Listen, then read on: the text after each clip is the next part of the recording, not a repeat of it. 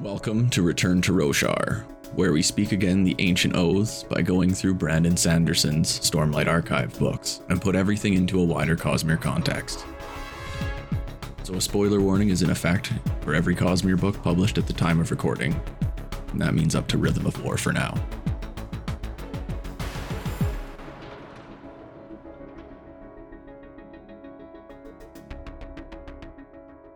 My name is Dee, and I'm joined by Cody to discuss Chapter 25, The Butcher.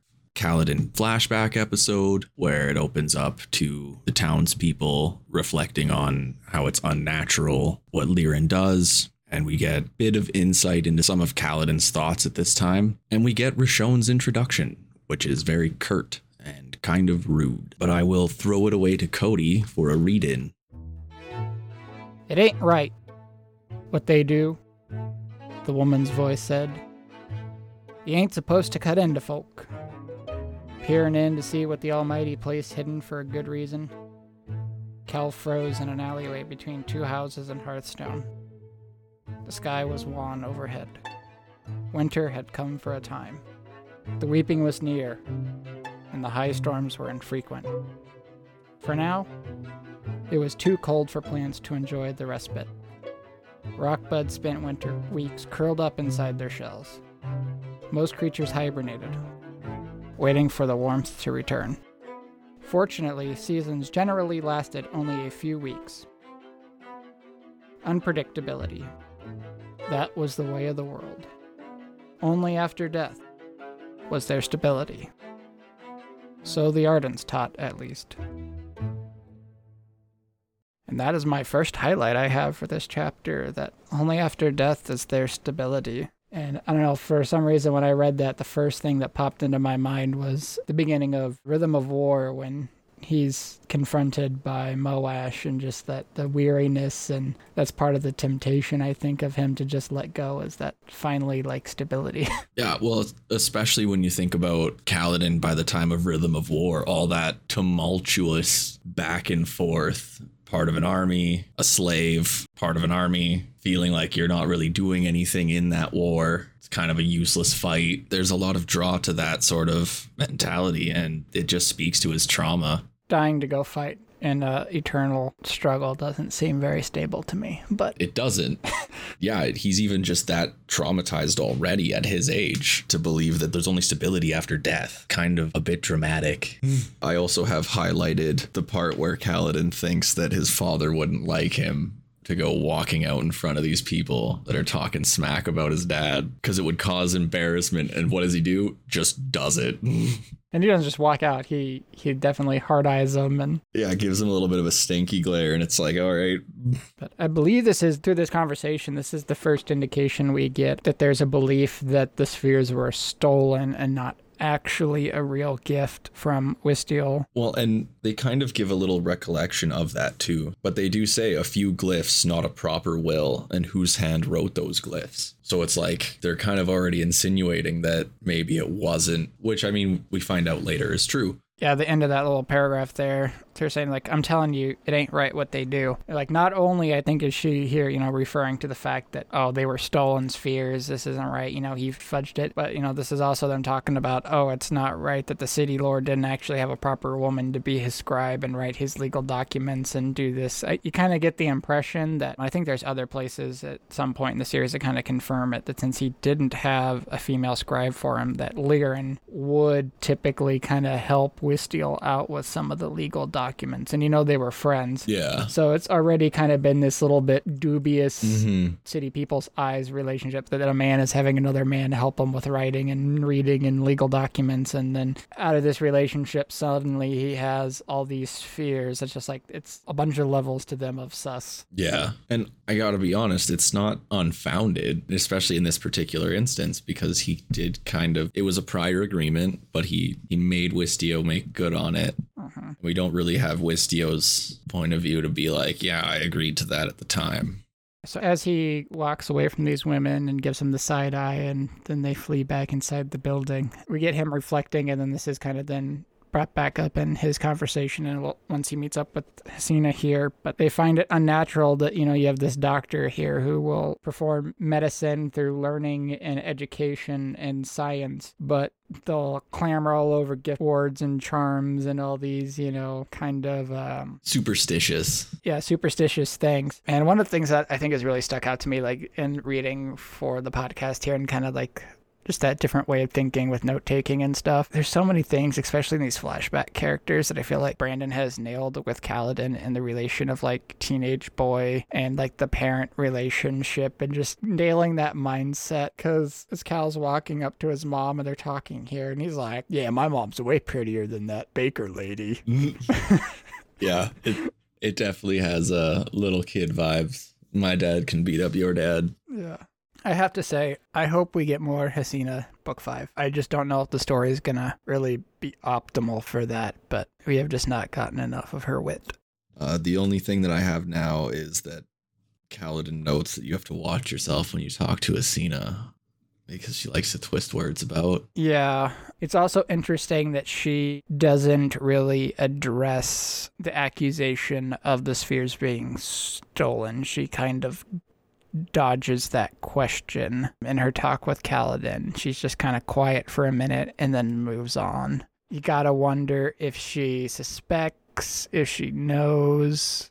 I'm imagining she is conflicted about it as well, whatever her state of knowledge is, but can't quite recall where it is. Maybe you might be able to help remind me. Liren notes, I think it's when he's drunk, that we stole the spheres. Now, I'm not sure if that's a reference to him and the family because of what he's done by proxy, or if it was a plan that he and Hasina had hatched out. I'd like to think the latter, because they don't seem like the type to do things behind each other's back. Mm-hmm. As a note to what you were getting at there, I think she knows. They think he wrote out that order from Bright Lord Wistiel and had the old man sign it when he didn't know what he was doing. His mother was silent. I hate their lies and gossip, Cal said. I hate them for making up things about us. Don't hate them, Cal. They're good people. In this case, they're just repeating what they've heard. She glanced at the city lord's manor, distant upon a hill above the town, thinking about it that maybe she does know, and that's why she's like, don't hate them, because they're right. Yeah, don't hate them for spreading lies that they're not actually spreading. Yeah. I do have highlighted some things that Hasina says. Go for it. Such as, before that, where she's silent about the accusations. They're talking a little bit about how Kaladin thinks that they hate his father because he fails too often. And then she replies with, there is that. If a glyph ward fails, you can blame it on the will of the Almighty. And if your father fails, it's his fault. Or if that's their perception. They'll never actually hate your father. He's too useful. But he'll never really be one of them. That's the price of being a surgeon. Having power over the lives of men is an uncomfortable responsibility.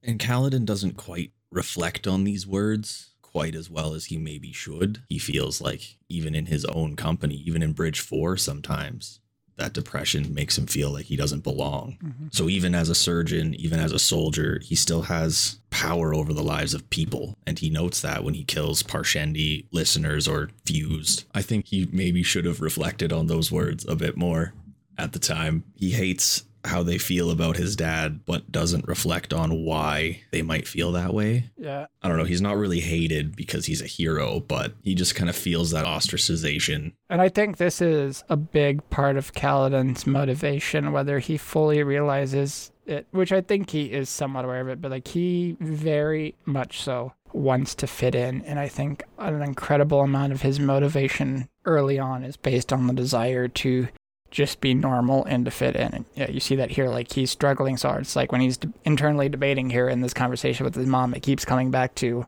but I won't fit in. If I choose the life of a surgeon, I'm choosing a life of ostracization, of never being one of them. I'm choosing to be like my dad, of being the awkward outsider. And he does not want that. Yeah, he replies to Hasina's comment there by saying, and if I don't want that responsibility, what if I just want to be something normal? Mm-hmm. And then he notes a soldier. The weird obsession with soldiering in this planet in the Cosmere is one thing.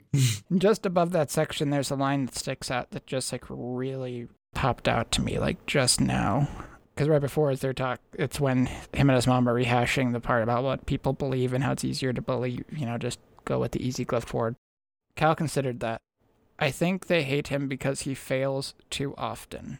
And when you look at Kaladin's character later on, especially when he gets to his fourth oath, and keeping that in mind with his desire to be accepted and fit in and, wanting to protect these people, I know he feels like he's failing too often at protecting people. And that line just really popped out to me right now. Like, this is a struggle for him of failing at saving people. In this case, with his dad, it's through surgery. And then later for him, it's through, trying to protect people with the spear and surgery. Yeah, for sure. There's not many pages to this chapter, but there's a lot of that foreshadowing in there where it kind of alludes to how he feels later on. And we also know this is after he's failed to save that girl. This is probably 1 to 2 months since then, that now at this point that he failed to save that girl that fell out of the tree and bled out. So he at this point has had his first real taste of failing to save a patient. And I don't know if we ever really get any more discussion about, I think his name is Harl, the father of the daughter, like of their relationship after this point, but in the moment, he was very upset, obviously. And we don't know if there's been continued backlash, might not be the right word for it, but, like persistent amnesty or bad feelings because Kaladin successfully saved her, or even if there isn't, that he's just perceiving it that way. Yeah. A lot of internalizing small failures, or even not even failures, just things that happened.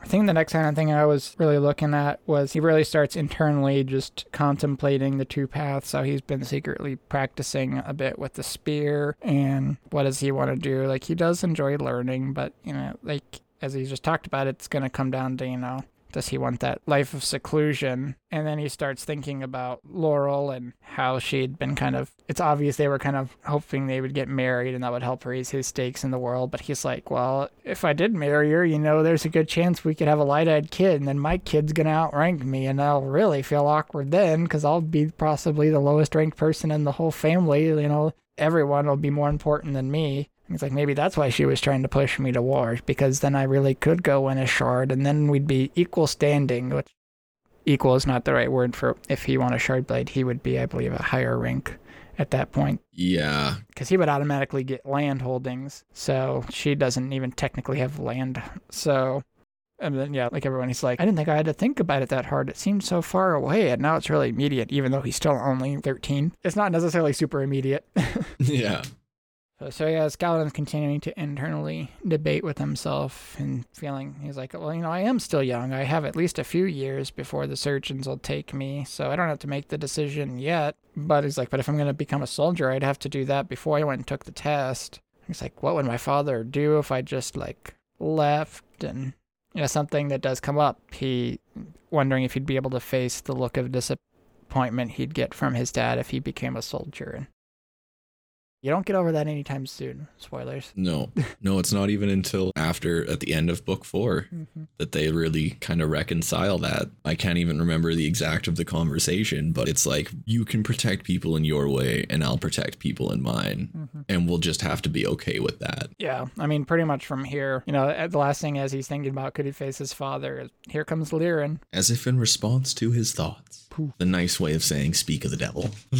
Poof, your daddy issues have arrived. Yeah. I do like to note how Hesina likes to look on the good side by saying it could be a good thing he didn't send word ahead. He doesn't feel like everyone needs to dote on him, which is not true. Hesina is definitely kind of like the TN. She's like the optimistic, try to look on the bright side. And Lirin and Kaladin definitely share the pessimism. Lirin's like that, or he's just a jerk. Yeah. I'm leaning towards jerk. Yeah, because what I have highlighted next is Hesina saying, when she glances at Cal, saying, don't let your father's words unnerve you. He always gets pessimistic at times like this. I do not. Name one other time. And then she gives him a look, meeting her parents. And then he just mutters, let's hope that doesn't go half as poorly. Yeah, so here we get the first mention, though, the namesake of the chapter here. Lirin's like, it always makes me feel like I'm throwing a handful of stones into a game of breakneck. Will we throw the queen or the tower? Which I don't know if we ever get an explanation of the rules of breakneck Is this the game that Gelb is when he's gambling outside of the Pananeum waiting on Shalon, and he's like cheated and won all the spheres from the guards? And is this what they're playing? Are they playing Breakneck? I feel like that might be the only other time we see this game come up, potentially. We have 3 instances of it being played. Kaladin and his family played Breakneck during his youth in Hearthstone. Seth observed games of Breakneck in a fire moss den in Bournewater. So that's what I felt like most of these references might be. You know, you get a tavern scene or something, and there in the corner is someone playing Breakneck. And then the next instant is Vale is very skilled at Breakneck and played it in bars at Urithiru. She developed a reputation and few people were willing to play against her because Shalon's memory. Breakneck is played with stones and involves throws, tosses, and draws. Although it is a betting game, players do not wager on the aspects of the game. Instead, they bet on the hand that they hold after all the throws and draws. And there are only 3 known types of throws. The first is the tower, and it's made up of 3 pairs, which is an outright loss. The second is a queen, composed of 2 trios, resulting in an outright win. And the final is the butcher, which is made of a trio and a pair. And that's all we know. So after I said that, I think they were playing a card game. Gelb was. Yeah, Gelb was playing a card game. I want to know more about Breakneck now. Mm-hmm. Come on, Brandon. Where's like the officially licensed Breakneck game? Chop, chop. Get on that. But so they got to rush to the square because they want to be there for the first speech. Yeah. And Tien has already beaten there. And not only has Tien beaten them there, he also has his customary pile of rocks. Oh, of course. This morning I was trying to go through all the bins of things I've saved from my childhood, you know, that have just been in my back storage room, and trying to get rid of a bunch of it. And I have like 2 entire boxes of just rocks of various types. Most of them are like some kind of geode or crystal or something, and it's not just like rocks, but it's like, yep, I got my box of rocks I gotta save, you know. The town that I live in was built over top of a long time battleground between a few different native tribes. So there's like, when you start digging through some dirt, you'll find arrowheads and random tools and axes. So I've got boxes of the stuff. Yeah. Living out on a farm, there's really not much to do except dig in the dirt. So the question is, would that be like Tien's, like, with that kind of a rock, would he finding a weapon rock, would that excite him, or be like, or would that excite Kaladin? Like, who would that excite? I think we'd get a little mix of both. Tien would be excited because of the material and how cool some of these arrowheads look. Like, there's swirling patterns in a lot of them. They're not really made out of just random rock. But then Kaladin would get excited if he put it on a staff. So yeah, Roshon arrives. This, at least as far as Kaladin is concerned, is like the penultimate defining moment of his life. Like, this is what puts everything into motion, which is, I'd say, a little bit up for debate, but it definitely is a key pivoting point. Yeah, it brings Kaladin into some dark thoughts about Light Eyes, and it starts that sort of downward slope that gets him to the point where he's not trusting any Light Eyes in Way of Kings.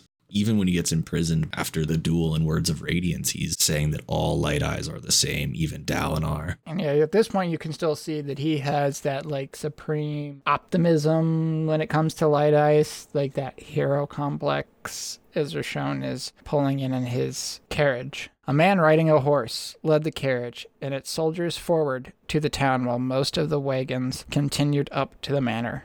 Cal grew increasingly excited as the carriage rolled slowly into place. Would he finally get to see a real, light-eyed hero? The word around town claimed it was likely that the new city lord would be someone King Gavilar or High Prince Sadeas had promoted because he had distinguished himself in the wars to unite Alethkar. How wrong could you be? I literally had that highlighted with the same note. It's a good thought, Paladin, but no, not a hero. Not a hero at all. That is our beautiful foreshadowing to the moment we find out Roshon is responsible for Moash's grandparent? Yes, it's his grandparents, the Silversmiths. Yeah, this is where you get in some of those like weird like not a love triangle. I don't know, like A hate triangle? drama triangle, how you want to word these. There's so many of these like interesting triangles that Brandon likes to set up. So like in this case, or this is like a pentagon or something, like a pentagram. But like, so Roshon imprisons Moash's grandparents, who then die in prison, making Roshon hate Elokar because Elokar was in charge of the kingdom allowing it. And when then Dalinar and Gavilar return, then Dalinar punishes Roshon by banishing him here, who he then makes Tien join the army, so Kaladin goes with him, and Tien dies, so he blames Roshon, but yet Dalinar sent Roshon, so it's like, is it Dalinar's fault? It's just, you get these interesting triangles. It's kind of like the same thing then with Shallan and Kaladin and Helloran. Oh god. That whole situation, because it's like Brandon just loves to set up these like really complicated, like everyone's kind of involved and it's kind of everyone's fault in a weird way, and like is good in the sense that it gets to the point of like, you can't fully ever blame like one person for like everyone's choices affect everyone else to a degree. Like it's just such the butterfly effect. It's this huge ripple, and that's one of the problems with revenge is there's always someone you could potentially continue your revenge upon, and that you never will find satisfaction through revenge. You kind of see the differences. Shallan realizes, eventually that it wasn't Amaram that killed Helloran, it was Kaladin, but yet, Kaladin was defending his men and defending himself, and so she doesn't end up really holding it against him or deciding like she has to seek revenge for Helloran. But so Roshon comes out wearing his leather kilt, or as they like to call it, a takama. I love the image of just a leather kilt. I guess in this case his is gold, so I don't know what exactly, maybe it's actual like gold. Do we get any comment on who this older woman with braided hair is? Is it just some kind of, maybe a scribe or something? I mean, it's pretty quickly that he announces the plan to marry Laurel, isn't it? So you wouldn't think he was married, and I don't think we get any bit about his wife. No. Having a wife that then dies because, so... I mean, if anything, it's probably a nursemaid? Nurse, maybe it's a scribe. Maybe he, actually has a scribe. Yeah, probably just a scribe. Huh. Yeah. I don't know if I ever caught that before. That's a good catch. This is one of the things, that's something I'd probably just gloss over via audiobook. So, because this is my first time actually like reading. So Roshon comes out, looks at the crowd with a look as if he'd swallowed something bitter with the other two that we had noted there. He shakes his head and then turns to climb back into the carriage. I think Cal's like shocked because he's not going to say anything. Cal is still so desperate to hold on to his mental image. He's like, well, I guess we could expect a warrior to be curt. Right? The heroes from Legends weren't always necessarily the polite types. Killing people and fancy talking just didn't always go together. So, yeah, like Kaladin's still just like, he really clings to this until about the time he's in the slave wagons going to the Shattered Plains. That he just desperately holds on to, somewhere there is an honorable light eyes for me to follow. Somewhere. And then in the end, the one he picks turns out to at one point have not necessarily been the most honorable light eyes, but yeah, so then we kind of reach the end of the chapter here at this point with the true namesake of the chapter can read us out. Take it away, Cody. Well, Hasina said, trying to sound cheerful, what do you think? Did we throw the queen? Or the tower? Neither. Oh? And what did we throw instead? I'm not sure, he said, glancing over his shoulder. A pair and a trio, maybe? Let's get back home. Tien scratched his head in confusion, but the words weighed on Cal. The tower was 3 pairs in a game of breakneck. The queen was 2 trios. The first was an outright loss. The other, an outright win. But a pair and a trio, that was called the Butcher. Whether you won or not would depend on the other throws you made. And more importantly, on the throws of everyone else. And And that is just a beautiful, ominous note, a backflash on. Yeah. It has that foreshadowing because we know a little bit of what happens. But by this point, you know a little bit of what's happened. Like he's obviously not in Hearthstone when he's a slave. Just a beautiful, ominous note. Yep. Speaks to why I like Sanderson's writing so much. Because even in a backflash, he puts an ominous foreshadow. And with that, I think we're ready to wrap up. Yep. Unless you've got anything else. Just as a note for listeners, this is the third Kaladin flashback episode that we have done. And so we are about halfway through our planned number of flashback episodes. So we should have 3 more Kaladin flashback episodes to get through the rest of his history pre-Way of Kings. So we can't wait for you to join us for those. Well, would you like to close us out? Yes, close us out. So we would like to thank you for joining us today. As always, journey before destination. And we hope you'll return to Roshar with us again next time. Boom. Boom, boom, boom, boom, boom, boom, boom, boom, boom. Boom.